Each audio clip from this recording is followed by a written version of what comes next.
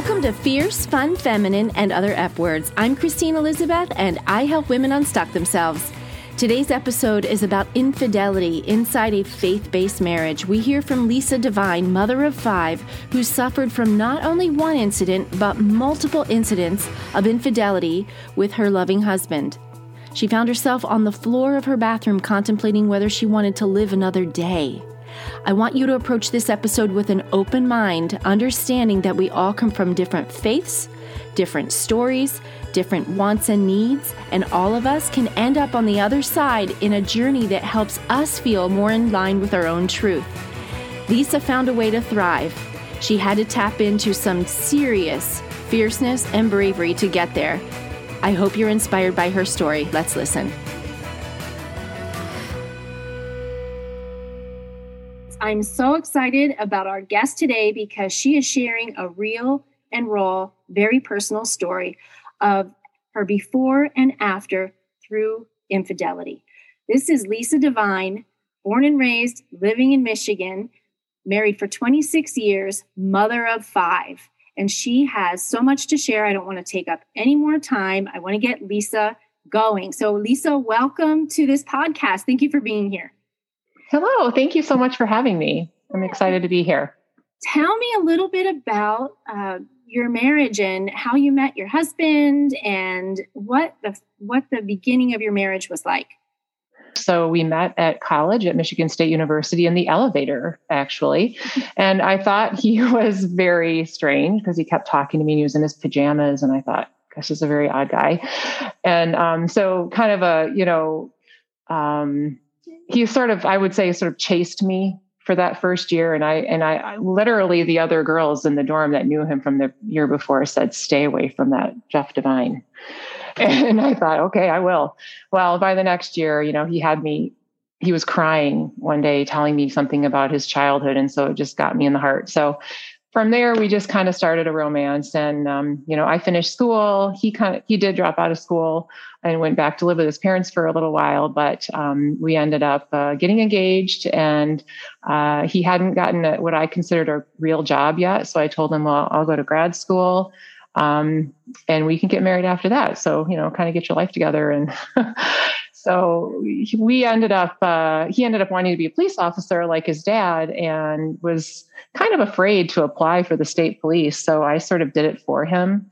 And he ended up getting an interview, and from there was able to, take charge on his own. And we got married shortly after.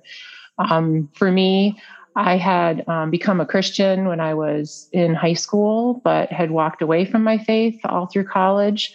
And about this time, I really wanted to come back to that. And I had sort of what I said, put Jesus on a shelf. And I said, I'll come back to you later, Jesus. And so at this time, I really wanted to get serious about my walk with the Lord again. And so I shared that with Jeff. And he also, he ended up going to like a conference with my dad, and he ended up putting his faith in Christ as well. And so, it was kind of like this storybook wedding where we were both Christians and we were happily getting married. Unfortunately, we had, we had sex before we were married. And for me, that ended up being a very, like guilt-ridden thing. It was like, once we got married, I struggled with the guilt of that. And I think that baggage that I brought in from just other previous, relationships and things that I had brought into the marriage, that definitely set the stage for me to struggle in that area. And I was also very much a perfectionist. So, if I wasn't being good, then, I struggled with that. Okay. Can I pause you right here? Yeah. Because we know that he went on to be a police officer, but what did you study? Because you said you went into grad school. Yes. So I got a bachelor's and a master's degree in social work. And I did work in the field for a short time. I never ended up, back then, they didn't have the same licensing situation as there is now. So I never was really actually licensed. I worked for a short time, but I was really, excited about having children. And so at the time, we ended up having our first son when I think we've been married 2.5 years. And so I chose to stay home, and I just was very led to, well, actually, that's how I met you, Christine, right? For having home births. So I actually had all 5 of my kids at home, and yeah, and then I homeschooled them all. So I like just super mom. What was that? You're like super mom. Well, people think that I'm a little weird, but I'm okay with that. That's okay. You do it the way you do it. You just painted a picture of young people. You were very vision oriented. It sounds like go get a job. You need to get your act together. I'm not going to marry you. Mm-hmm. On his feet, but you both have great jobs. Your degrees in social work, and you seem like you're involved in your church and you're family centric, right? Yes. So everything is that's very good summary. Yeah. Okay. Awesome. So now you have your first son, and we're getting ready to get into your story. And I want you to just be able to share your story, because our listeners know that we're here talking about infidelity.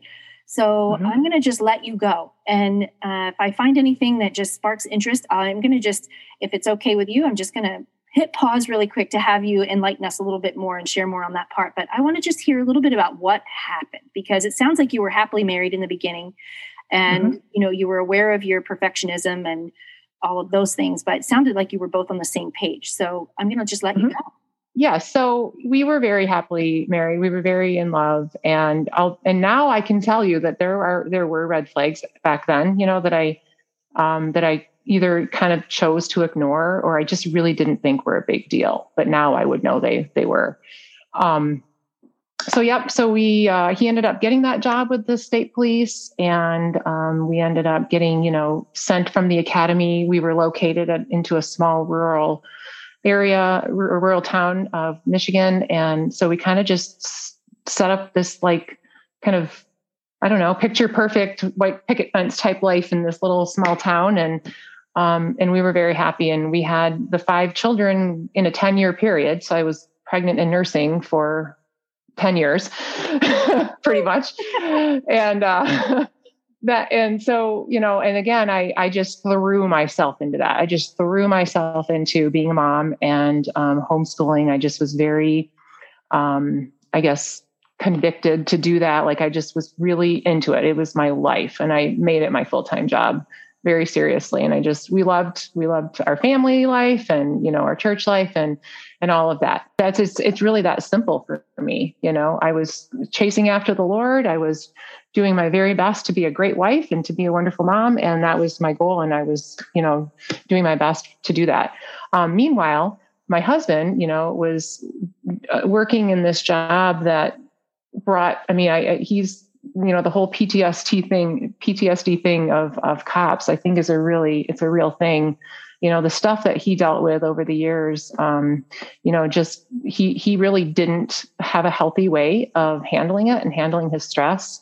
And, again, in hindsight, it's easy to tell this now, because I can know now. At the time, this is what was happening. He compartmentalized, hyper compartmentalized, not a normal healthy way of doing that, but hyper, where he describes it as warehouses in his brain. His brain was a warehouse, and he was able to put everything in boxes, and so that's how he dealt with maybe a really nasty, scene at work, or terrible things that have happened to children, and the stuff that he had to deal with, that really caused him a lot of stress. But early on, we had different things that came up, though, that I was not aware of. For example, pornography came up early in my marriage, and it was something my dad had to tell me about, because he's the one that discovered it, or my sister-in-law told him, or something along those lines. And so it was, just this horrifying thing that I had to deal with. And all of a sudden, my perfectionism kicks in. I'm not good enough. What's wrong with me? I must be more perfect. And so we kind of worked through that, at least I thought we did, huh? Right. So was that an escape for him, and how he was dealing with maybe some trauma at work? Okay. Yes. It was also a coffee table reading in his home growing up. Okay. So it was something that he had already developed at a very young age, probably 12, 13, 14 years old. It became his escape and way of dealing with things. And along with the behavior that goes along with that. Right. So if a woman is married and discovers pornography, that her spouse, or if vice versa, anyone is involved in pornography, I mean, is that a precursor to an affair, or can it stop there? Is that something that's a red flag? I mean, I think that there's a lot of different opinions on that, but to me, I consider pornography having an affair to some degree, because sex is in marriage is to be an intimate thing between two people. And you're right, because what that does is it takes away from what God really intended for you to have. It actually hurts your intimacy. It causes them to really it keeps them from learning how to be intimate. Let's put it that way. Okay. So therefore they can't do that very well with a real person then. And so you had to tackle the pornography issue. We did. But again, I was young and not super educated on that. Like, I knew I didn't like it. I knew it made me feel terrible, but I really didn't understand the real depths of what it does to people. Do you think he let it go at the time? Well, yeah. So he would control it, I think, and he would work at it, because you know what? He really truly loved the Lord too. This is what we came to understand was a true addiction for him that he wanted to stop. So I would not say that it's always a precursor that they're going to do something further, but if it's somebody that is already really entrenched, you know, generally speaking, addictions need more. They need something more. They need riskier behavior. They need whatever, something to get a deeper high, you know? Okay. So next? So, you know, we kind of worked through that, you know, and then the internet came along, and I remember, you know, he would be in chat rooms, and I just, you know, that whole thing came along, and we had to kind of work through that. And so it was just a constant, a discussion, a constant struggle, I was constantly working on, you know, trusting him and trying to love him and be who I was supposed to be to him. And he really was trying to do that too.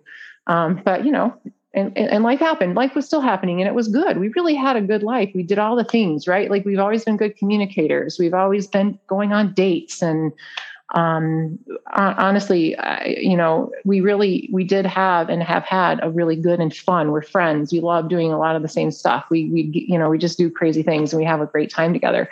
But this was just kind of this underwriting thing that constantly happened, or constantly bothered me, you know, or come up in some way or another. The next thing that happened is, we were 10 years, I think, into our marriage. And at that time I had been doing a lot of personal work, a lot of work on myself, on my guilt, right? Forgiving myself, and just really doing a lot of work in that way. And it was allowing me to love my husband better. You know, I was really working on that. He went away to a training in Florida, and he was gone for 2 weeks. And I didn't find out until 3 months later, but he had had a 2-night stand with a waitress down there. And, you know, so that was the shattering of my heart, where, you know, he called me from Colorado actually to tell me, because he had taken my son to a father-son retreat with with a friend and his son. And he called me in the night to tell me this. And it just became such a horrifying reality that I couldn't. And I will say, and this is what I learned. Okay, so here's one thing that I learned this time, because we didn't really seek help. We were single income. You know, I was a stay-at-home mom. I was the couponing type. You know, and you know, I was embarrassed. I wanted to protect him. I didn't want anybody to know that about him, because I figured it would make me look bad too, right? It would make what's wrong with me. I didn't want my parents to know, who lived next door to us. You know, we're very intertwined with them. And so we basically ended up not getting any outside help. We did not tell anybody other than like a couple of very close friends. And it took me, and I had 2 years probably of utter, that's when I learned what anxiety was like. That's when I learned what anxiety and panic attacks were like, you know, and just trying to homeschool my kids, trying to love my family, and try to act like nothing was wrong. Like when I was with other people.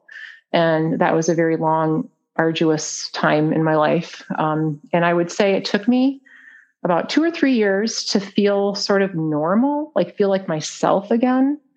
And a good 7 or 8 years to really heal.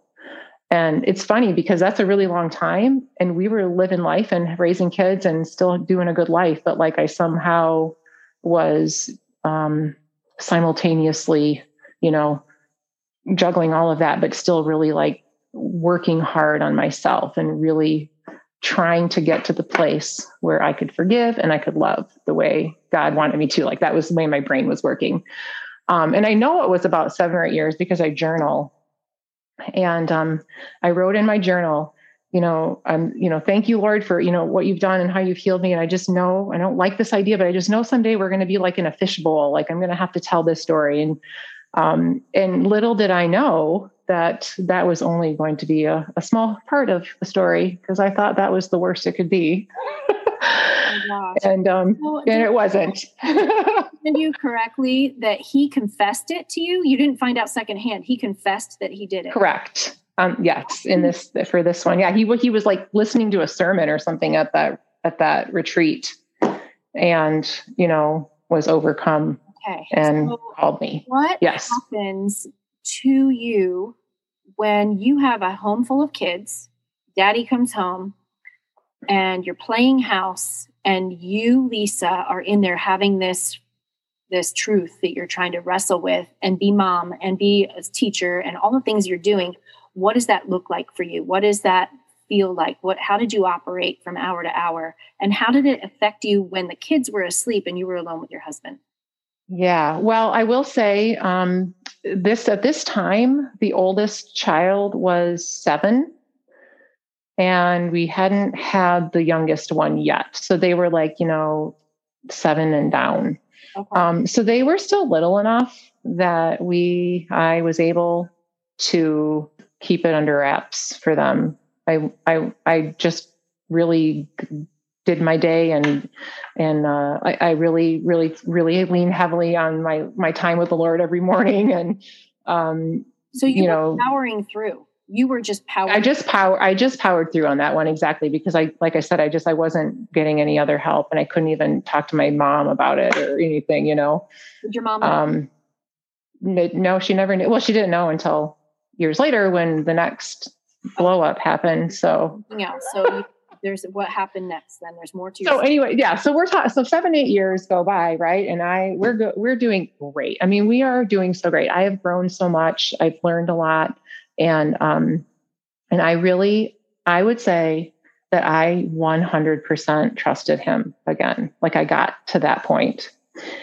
maybe 99%. Like it was good, like close. And we were just having a great time, and life was good. And that particular summer ended up just being the best summer of our lives because, we didn't get to travel a ton, but we tried to do what we could because I'm big on experiences, right? So we piled all the kids in a camper and went out west and did the big trip for my son because he was graduating from high school that year. And so we had this wonderful, awesome, amazing summer. We had an amazing graduation party for him, just like, a couple hundred people. And it was just so much fun. And I just was having the time of my life. And then that summer we were getting together with lots of friends and camping with them and just having so much fun. And then that fall we took our son to Florida to college. So it was like my first baby, leaving the home, and he went all the way to Florida. So it was just a big year, and a lot happened, but yet it was so good. It was just really good. And we got back from Florida,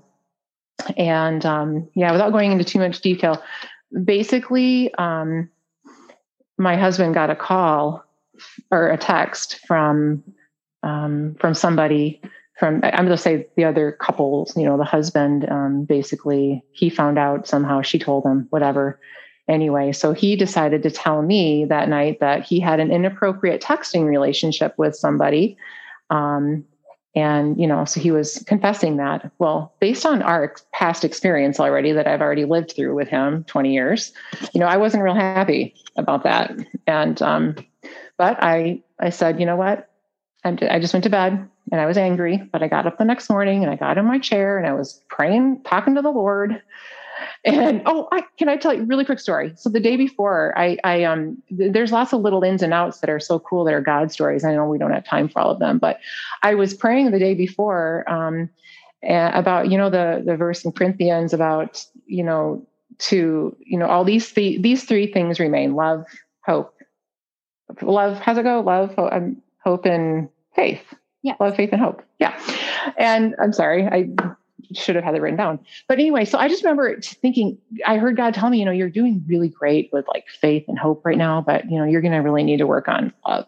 And I thought, oh, well, that's interesting. So somebody had piano lessons that afternoon. So I went over to the library and spent another half an hour working on that verse. And I journaled. I said, I copied it down and I wrote down, God, please help me love Jeff, with your love. Okay. Now, the next day is when I hear this news. And so that's just a little snippet of how God worked and how he prepared me, I feel, in some ways. But I also really feel like there were a lot of ways, symbolisms that had happened that I felt like we were really under attack. Like just, the enemy really wanted to destroy us. And so anyway, I was praying that morning and I was like, I just knew, basically if he doesn't get his life together, I just knew in my heart that there was something else, so he had left, he'd given me a kiss and gone to work. And I texted him and I said, if there's anything else, you better let me know. I said, because your sin will find you out. And he replied with, my sin has found me out, because he had gotten another call that, life had blown up in the other camp. So that was the shattering, that I had never, it didn't even touch the first one, because, I had worked so hard to trust him again. Mm-hmm. And, I just, and now you're right. Now your question of how did I get up and deal with my kids? This is where that became extremely difficult, because they were older, they were teenagers, and I could not hide it. Yeah. So when you no, because I was so much more, I don't want to say I was more broken, because I was very broken the first time, but this time it took a toll on me that was just not hideable. I couldn't hide it. Okay. I have a couple questions. Is it okay if I? Okay. Yeah. All right. So when you say it blew up in the other camp, do you mean that the other side, the other family, somebody found out, so it was a married person he was involved with? Is that what you meant by that? Correct. Yes. Okay. And that's who called him. Yeah. Okay. So then you found out it was more than a texting relationship? Correct. It had been going on for 6 months, and it was one of the people that we'd been hanging out with all summer. So there's a double betrayal there. Yes. Yes. That shines a whole other light. So you're not just dealing with the betrayal and the trust in your marriage. It's also betrayal and trust from a friend.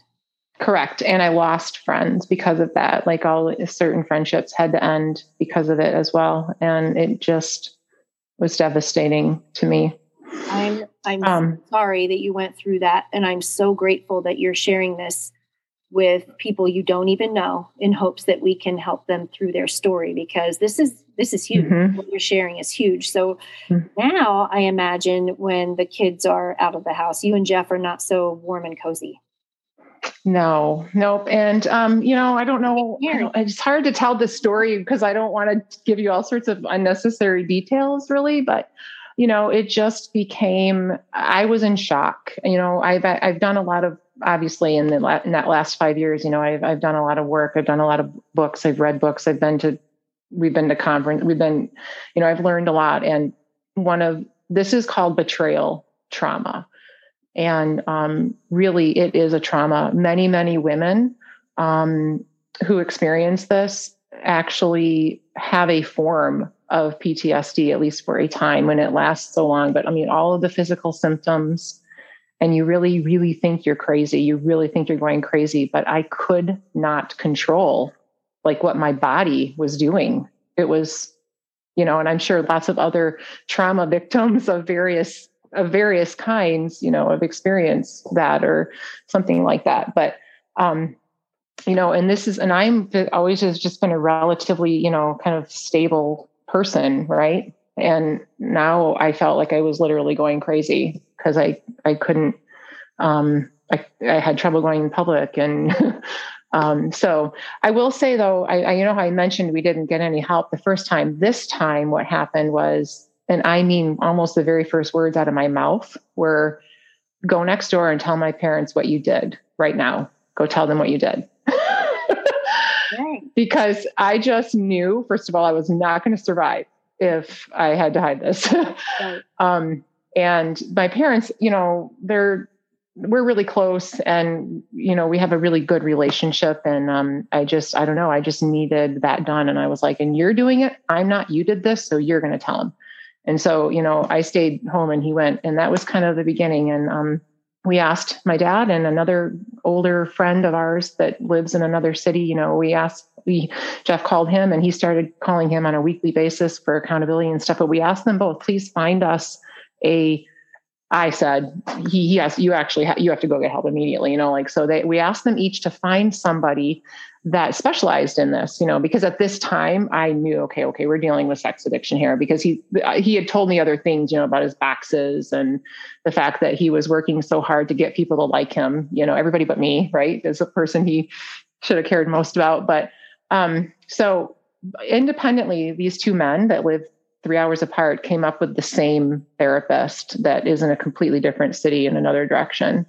So we knew that this was where he needed to go. So, we did these 1.5-hour drives of me screaming and hollering at him because I was so terrified to even let him go anywhere alone at this point. I mean, it was just like trauma, Christine. I can't explain it any other way.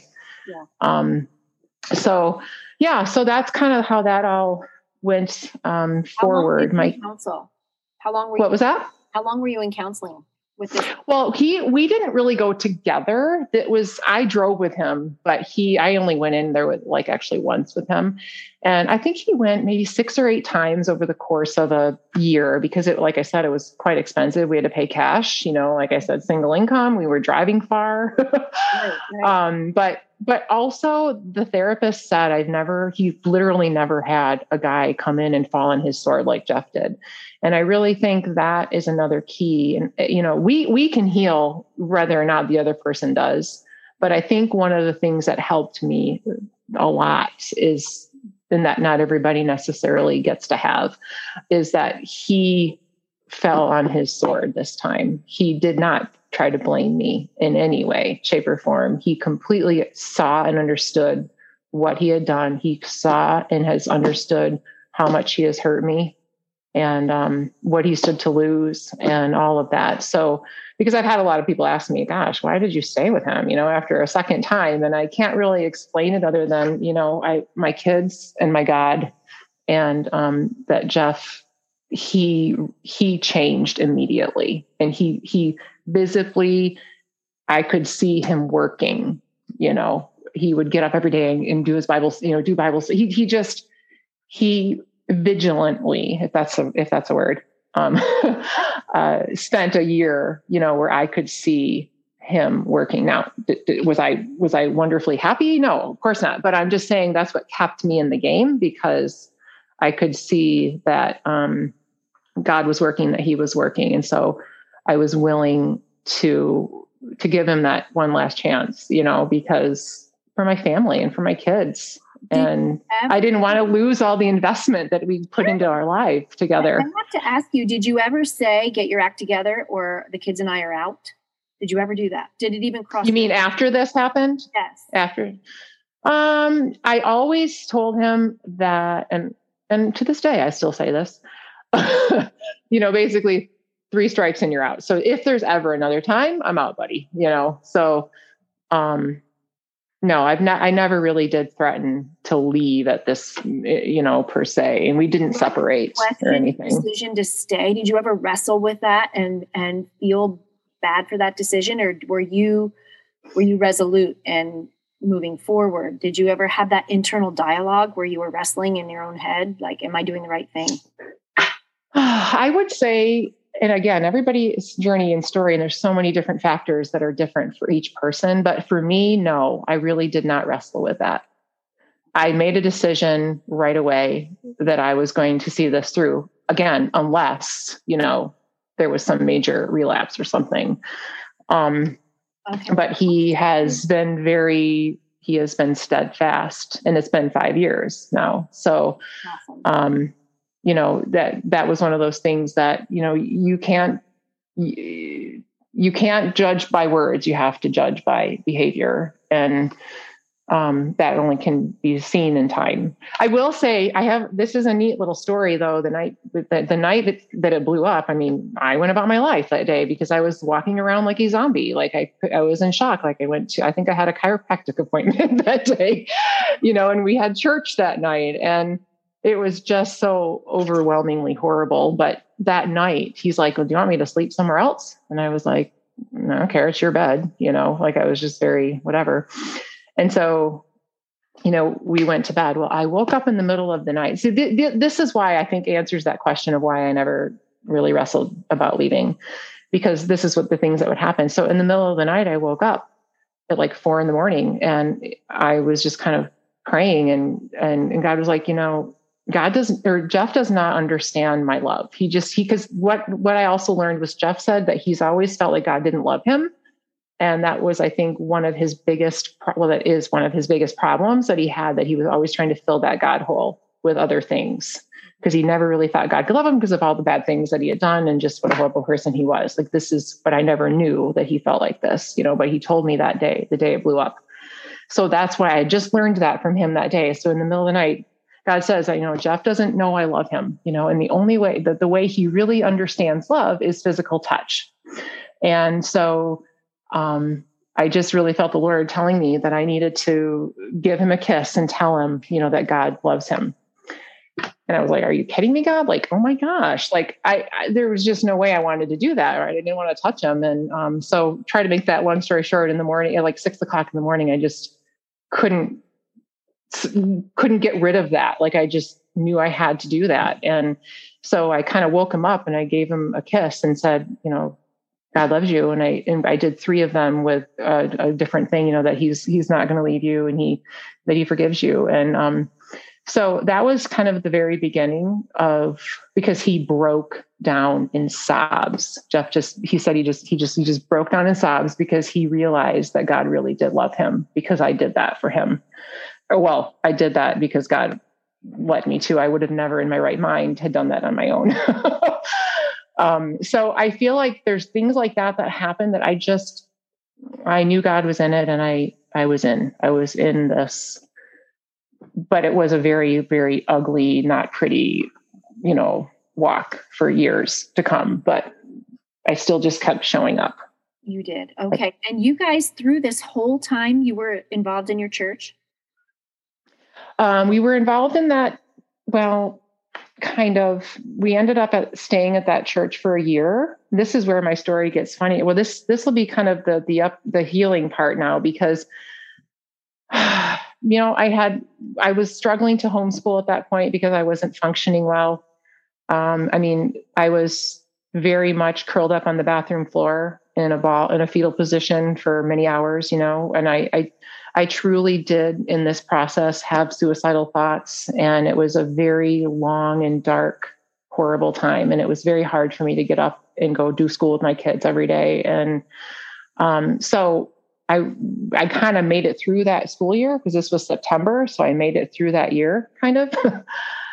And, but we wanted to put the youngest in the private school that was here in town. And so I didn't have money to do that. So I decided I would go get a job, and I have this professional degree, but I'd been out of the field for so long. I did not feel prepared, and especially not mentally ready to be able to handle anything like that. So I took a job cleaning toilets at a local church. And that was how I went back to work. And so that I could pay for him to go to school, because I couldn't do it. And the other kids were a little older, so they could do more on their own. So I remember that summer, I went to a life coaching training that I had signed up before this had happened, because I am always into self-growth and learning. And I was just really interested in learning about life coaching. So I went to this training, and I met a therapist there who went to another church in town. And so we kind of connected, and I ended up going to her for counseling, because she's a therapist that summer. And one day she called me. I was so worried that you were going to tell me that you were on your bathroom floor with suicidal thoughts, and you did this without counseling. I'm so glad that I really only went to counseling a few times, but I did a lot of other things, a lot. I kind of did a one-on-one study with another woman that I ended up meeting that, we did a full recovery book actually together. Okay. And then the two of us led a group of women through that same book. So so I did that. Jeff and I went out to California actually to a marriage. It was actually an infidelity, retreat kind of. It wasn't specific about sex addiction, but it was about infidelity. And we went and did a whole weekend intensive out there. So, I did do a lot of things, but I did go see her privately too. And so anyway, I kind of developed this relationship with her. I only went a few times, like I said, whenever I needed it, because I'm super duper, like I'm an annoying kind of do therapy on myself person nonstop. Like it's kind of annoying actually. But, so she called me one day. I was literally scrubbing a toilet and I was crying and I was saying, God, okay? You brought me all this way, right? To scrub toilets? Like, what is going on? And she called me and said, hey, I need to know the name of that therapist that Jeff went to, and so I gave her the name and number of him. And she said, and when are you going to come and start working with me? And I was like, really? Like, I would love to, like yesterday. And she said, well, let's do it. And so that right there was like this weird opening for me. I had been a stay-at-home mom for 18 years. And, I really planned on going back to work more like when my youngest was, almost out of the house, kind of like another 8 years kind of a thing. And so that began a journey. So for a year, I did all of that. And I was working as a part-time as a therapist with this other friend and with her supervision. And, and I studied and I, went and took my exam and I passed my exam. It was very scary. I was so scared. I can't even tell you. All of these steps were just very scary for me, but I just kept doing it. And then that little job didn't quite last super long, but I ended up getting a job pretty quickly as a school social worker. Mm-hmm. And then I had to take a few more grad classes to get approved for that. So I did that. And so then I became fully licensed within 2 years. And so it's just, God's been amazing and I've done a lot of cool things. And now I've been doing that for 4 years. And, but I will say all of that I don't know how to explain it because it's like, I was doing it and it was going well and life was going okay. But like I was inside just constantly in trauma, like just always anxious, just so scared, like, oh my gosh, and all the healing work that I'd been doing on my own and with Jeff, because like you said, we had many, many, many, many nights where we were literally up all night long talking, because I would make him answer every single question that I wanted answered. I'd make him answer them over and over and over again because I needed what I needed, I asked for. And the biggest, and that goes along with what I said, why I think I could heal, because he not only did he change and repent, he did whatever I asked. He just did. Whatever I needed to feel safe, whether it be boundaries with his phone or, he couldn't go somewhere without me, or I made him call an older man that was going to be at one of his trainings, I said, you have to tell him what you did and that he is now going to be your accountability partner while you're there. So you have to do what you have to do if you're going to work on this marriage and save it. Yeah, exactly. And he was willing. And I think that's the biggest, I give him a lot of credit for that because it wasn't easy. Yeah. Mm-hmm. Well, did he give up the rights to his phone? Did you have access to all of his? I had his phone in my possession for months. And even now, now I have access to it still. Yeah. Mm-hmm. Okay. That's a rule. I think every husband and wife should have that rule, period. Okay. And he didn't give you any resistance for that? No. And just out of curiosity, did anything show up that made you go, oh, so this person doesn't know your wife has your phone? Did that? Because I think that's in every wife's the back of her mind. Like, well, if I have his phone now. We did have a couple of things come up. Yes. Because over the years, he definitely still had a flirting issue, so even though he may not have done something with somebody, there was a few of those that kind of trickled in a little that I responded to. As the wife? But he, I'm sorry. Responded as the wife, or did you respond? Yeah. definitely. Good for you. Yeah.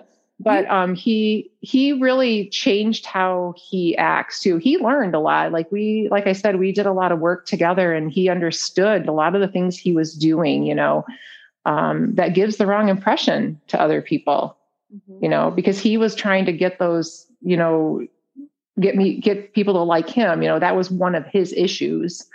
And so he talked with women in a way that I'm sure would give the wrong impression at times. So we worked on these things, and just, different boundaries and things, that you don't hug them. There's certain rules, like you don't get that right anymore, and so, yeah. And he was extremely good about all of that. Well, and there were times that he also, like, there were rules, like, he's not allowed to delete anything off his phone. So every so often, he has me do that. If he had a faltering moment or he had something happen, he told me right away. And so that built trust for me, there was even an email by the other person, by the former person. Yes. She tried to contact him via his work email, and that I replied to that again with my email. So, and we haven't had any other problems since with that. So, and is he active on social media or no? No, nope. Actually, that was another thing he did. Whatever social media he had, it was gone that day, gone. And it's been 5 years and he still really doesn't have any. The only thing he's done now is Facebook Messenger because of groups that we're in and stuff, like with sports. He's a coach and things like that. So no, he gave that up too. Okay. Sounds like you, mm-hmm.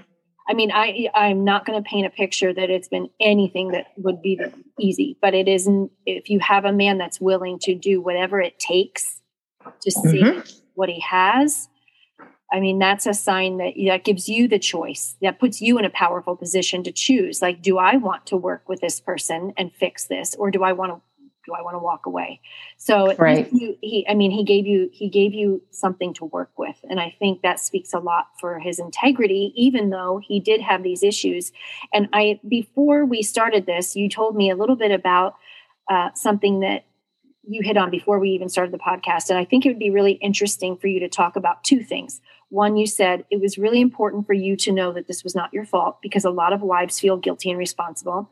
And the second mm-hmm. thing that you mentioned was, for your situation, your husband's situation, this was a sex addiction. This is a true addiction. And you don't, if somebody has any type of addiction, you don't label them as a bad person. You try to treat the addiction and recover from the addiction. So can you speak to those two things? One, first about women in this position where they may be beating themselves up trying to fix it, and what their role should be when, I know everybody's story is different, but in your story especially, I thought that was powerful because not the broken one. And then if they do have a sex addiction, we'll speak to that afterward.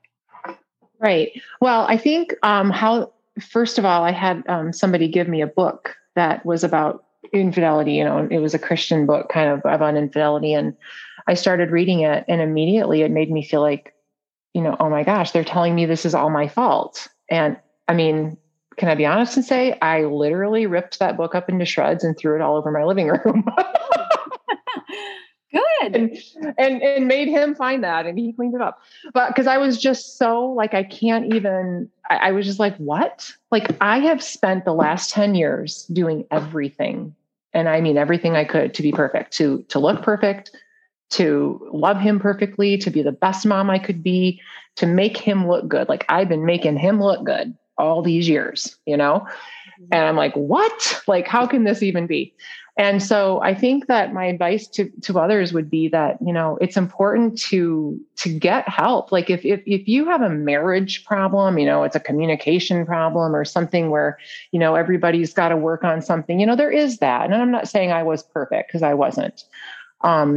But if you know there's an addiction, and I think it's important to get that determined, I guess, professionally, if you don't know, so that it can be treated in that regard, because all that did was hurt me more and traumatize me more and make me feel like I'm never going to get through this. This is all my fault. I am a terrible, worthless person. Right. And, everybody is going to think that about me. And, it's not your fault. And even if, let's say, I think it's important to note, and Jeff would tell you this, that even if, you do have some issues, or maybe there was kind of a lack of something, that everybody is responsible for their own behavior. And just because you're not a perfect spouse, that doesn't give any spouse the license to, break their vows. So, yeah. And what was the second question? How did you determine it was sex addiction? Was that a diagnosis? Was that something that you became aware after reading and counseling? And then what does that look like? If someone doesn't know the difference between somebody just having a one night stand or sex addiction, what does that look like? What does that mean? Well, I'm not an expert on it, but I think for me, I knew it because I'd kind of been learning a little bit about it over the years, right? I mean, I read and I've been trying to educate myself about different things. And so I kind of heard about it over the years and stuff. And I knew porn was addicting. So I already knew that was in his life. And I watched patterns. I think addiction, I don't know, maybe you could speak to that too. You see patterns, right? I mean, with his issues of always over the years, I'd already been through this now several times, and he had already, kind of gotten in trouble for flirting or doing this or that, or, somebody report, there was little things that had happened over the years. And another thing is when I learned about the whole compartmentalization thing. And then I also heard, I hate to use this word, but, he really had, compulsive masturbation that he used for managing his stress. It became a habit. It was something that he did to cope with life. Mm-hmm. And he was hiding it and doing it without me knowing it, which is another sign of that. A lot of people listening, I'm sure, have a gazillion questions, and I'm trying to anticipate what they would be. But my first question after this is, did you have an intimate relationship after this big blow up? Did you cut him off after you found out he was betraying you with a friend? Was he cut off? Did you share a bed but not have intimacy? How did you handle that? Because that's a big piece of marriage, right? That is. Did you allow yourself to, or did Well, for me, it's been a journey because, and what I've learned, in like the intensives that I've been to, and in a lot of the books and studies that I've done, it's very common for it to be very erratic, actually. I don't remember the actual term, but there's a phenomenon of like where people actually do it a lot initially. Okay. I think it's like that need to feel safe, to feel like we're together. You're not going to leave me, So we kind of went through that. We've been very hot and cold. Like I have to, for me, I am just such an introspective, constant working on myself person that, we just talk about it a lot. Sometimes we just talk about it. In fact, just this week we talked about like, you know what? I need some time. I think I'm working on some things right now. And, so again, communication was key, and he let me be the leader, has always pretty much let me. And not like I said, we're a few years out now. So, it's been a little bit looser, as far as that goes, but, you have a safe space. He's created a space for you to feel like there's no mocking you, going, look, you can trust me already. He's not doing any of that. He's giving you the space to heal and process. And he's accommodating. Exactly. And that's huge. I do feel blessed. Not that I've been through this, but that because this time around, he was willing to do the work, that it's brought us to an even better place than we were before, ever, actually. I love that. That's how you're on the other side. Now, the other question I have is, have you confided in your kids? Do they know? Well, yep. They do all know now. Not initially. it's very funny because the first day or two, he lined them all up on the couch and stood, I think he was even in his uniform, and got on his knees and just sobbed in front of them and told them how sorry he was for being a bad husband and they're all just looking at him like, what's going on? Dad has lost his mind. This was such a long process of guilt and shame that I had to work through. Like, I didn't want to look at my kids. I didn't want to talk about it with them. I couldn't. It was so hard for me for a long time. Mm-hmm. Now I am very thankful that the three oldest kids, they even refer to it now, kind of like we have, praise the Lord, we've dealt with it in a healthy enough way anyway, that it's assimilated now as part of our story. And they have had to work through it too, especially the girls. They have had a really hard time, forgiving their dad. But, we talk about it and it's referred to, and they've learned from it. And so it's not like this thing that never gets referred to. That was also very difficult. I didn't want them to know, obviously, but because of their ages, it this time around that had to happen.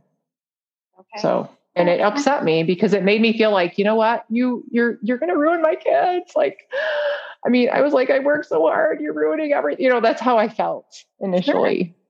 Well, we are all moving forward. With any situation that happens to us, right? It's not what happens, what we do with it.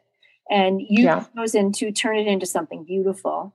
And whatever choice any woman makes, any listener, whatever situation, Lisa, your life was never on the line. You were not being physically abused. It wasn't anything like that. Right. Where, you and the children, where you needed to be safe. You were playing house nice. So right. Yeah. No, we didn't have any of those concerns. Reasons that you had to flee for your safety. And so that this choice for you to stay is so admirable. And I think it takes a level of fierce and inner fortitude that a lot of women would say, forget that. I'm not doing it anymore. Like I'm so inspired by listening to what you managed and how you managed, that you're on the other side. And it sounds like you guys are enjoying each other.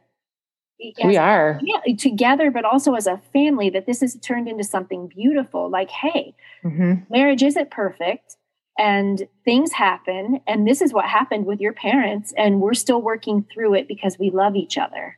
And I think that's just such a beautiful testimony. Yeah. To be able to share for your kids. I agree. And one thing I did do, I ended up writing a long letter explaining to my kids a little bit about kind of where their dad came from, like sort of how he got where he got there, how he got there. This was something that he, as a kid, developed truly, and I'm not blaming, his parents per se, but I'm just saying that, a lot of his issues came from either a lack of skill development or whatever there, I essentially explained to them, how much this is worth it. And that if I can forgive him, so can you. And that, God has forgiven him too. And that is like, I just wanted them to not hate their dad. I wanted them to still love their dad and not be mad at him. So I ended up writing that letter to the older kids in hopes to encourage them that it's going to be okay. And we're good, and that, that we can do this. We can forgive. So I did do that. I also wanted to mention that my friend and I did in our recovery program that we did together was discuss, exit plans. And part of my growth and healing has been developing myself and fiercely. Okay. Where I figured out this is what I don't have to have this person. I don't have to have him to be a whole person or to be a happy person. And I worked on that in my recovery. And that is I think a really big piece of this. And I think it goes along with a lot of the things that you talk about in your work. Just that whole loving yourself, and that we don't like for me, it was like, no matter what happened, I'm going to be okay. I'm going to be okay. And that's how I really was able to move forward in a relationship where I did not trust this person. I did not trust him at all. I mean, I still struggle with that, but for years I did not trust him. And so it's like, how do you build a life with a person that you don't trust? Right. Like that was super weird and hard. And I didn't like it. So I had to do a lot of this inner work on, okay, you know what? I'm holding this loosely. Like, this is what I want. I'm going to do this. I'm going to honor God. I'm going to do this for my kids, but I'm going to do it for me because guess what? I'm going to be okay no matter what happens. So that's that.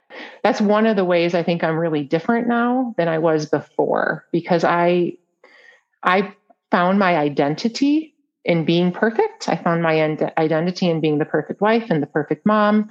And that's who I was. And that if I'm not that, then I'm nothing. And you know what? I could lose my whole family tomorrow, and then I'm not a mom or a wife anymore. So then what am I? Right. And so I learned that I'm okay no matter what, and I can handle anything. Oh, that's power! I love that. I love that because that's what we need. And when we're in the middle of when we're in the mud, we can't always see it. But if you did all the work and you start to believe it. And I know this from my personal experience. When we really believe we're going to be okay. We know it might hurt, but we know we're going to be okay. That's empowering. That's it really, yeah. I just love that you did that. That's awesome. And I really think that's the best way to go ahead to move forward when you're still learning to trust, because you're right. You can't trust this person. How are your kids now? How old are they? And what are your dreams for like your future with your husband? Like, tell me what your dream is for what you guys want to do as the kids. What we're doing? Oh, this is one of my favorites. Okay. Well, my kids are 24, 22, 20, and 17 and 13. And so there's just 2 at home. The other 3 have moved out, and they're all doing well. Excellent. I'm proud of them. They're all like supporting themselves and we still chat a lot and they're doing great, but I work full time now. Whereas, all those years I didn't. So that's been a big change for me. And, he retired. So, we kind of reversed roles a little bit, and, that's been interesting, been fun. But what's really happened in this last year, I've always been a very active person. I've always loved walking and working out and things like that. Well, I finally got him to go backpacking with me last summer. We went and did like a 40-mile trip. We did Pictured Rocks, which people in Michigan would know where that is, but and we just fell in love. We have 3 trips planned this summer. We're going to, 40, 50, 60-mile trips, and we're going to go, we've been building our gear, and it's just been so much fun doing that together. And we're out training and hiking now whenever we can. And then we have the goal when this last kid, flies the coop, where we want to go and hike the Appalachian Trail, like do a through hike, like the 6-month thing. And so we've got goals like that we really are looking forward to doing.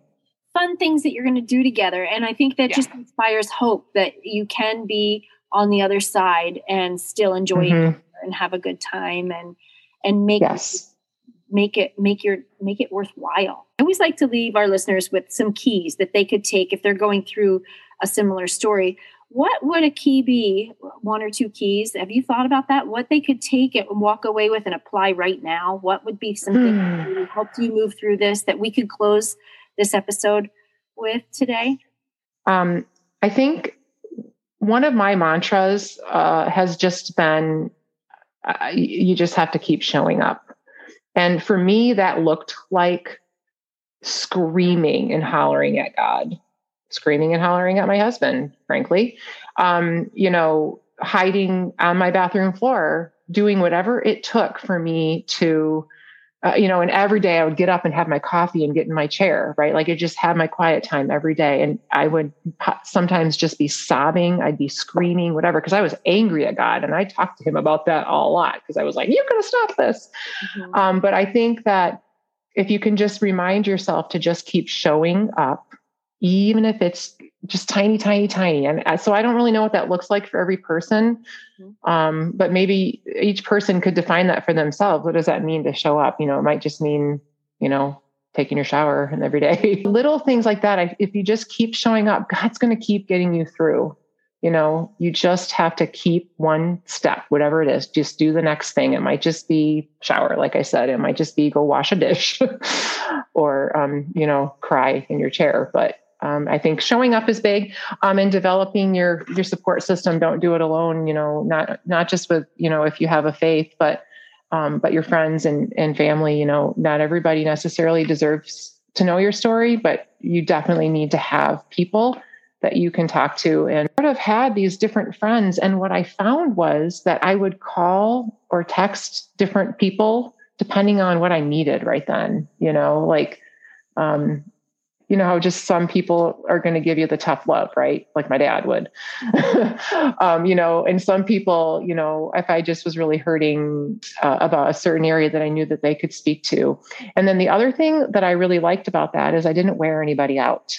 I tried not to anyway. I tried not to just bug one person all the time. So I think developing your support system is huge. The other thing I would say is you can be happy. Like you can do this again, whether or not you stay married. I mean, everybody's outcomes are going to vary and all of that. But it's worth it. It's worth it because good comes again, and usually better than what you ever thought it could be. That's a high note to end on. I mean, really, that's a great ending. I love that. And I'm so grateful that you spent the time to be so vulnerable and honest with us today. And I know that everybody that's listening that's going through a similar thing, like Lisa said, you may not have a similar result or a similar ending, but the hope and the support system and all of the things that she just shared with you it's just inspiring. And I hope you're as inspired as I am. Well, thank you so much for being here. I'm so grateful that you spent this time with us. Thank you. Thank you for having me.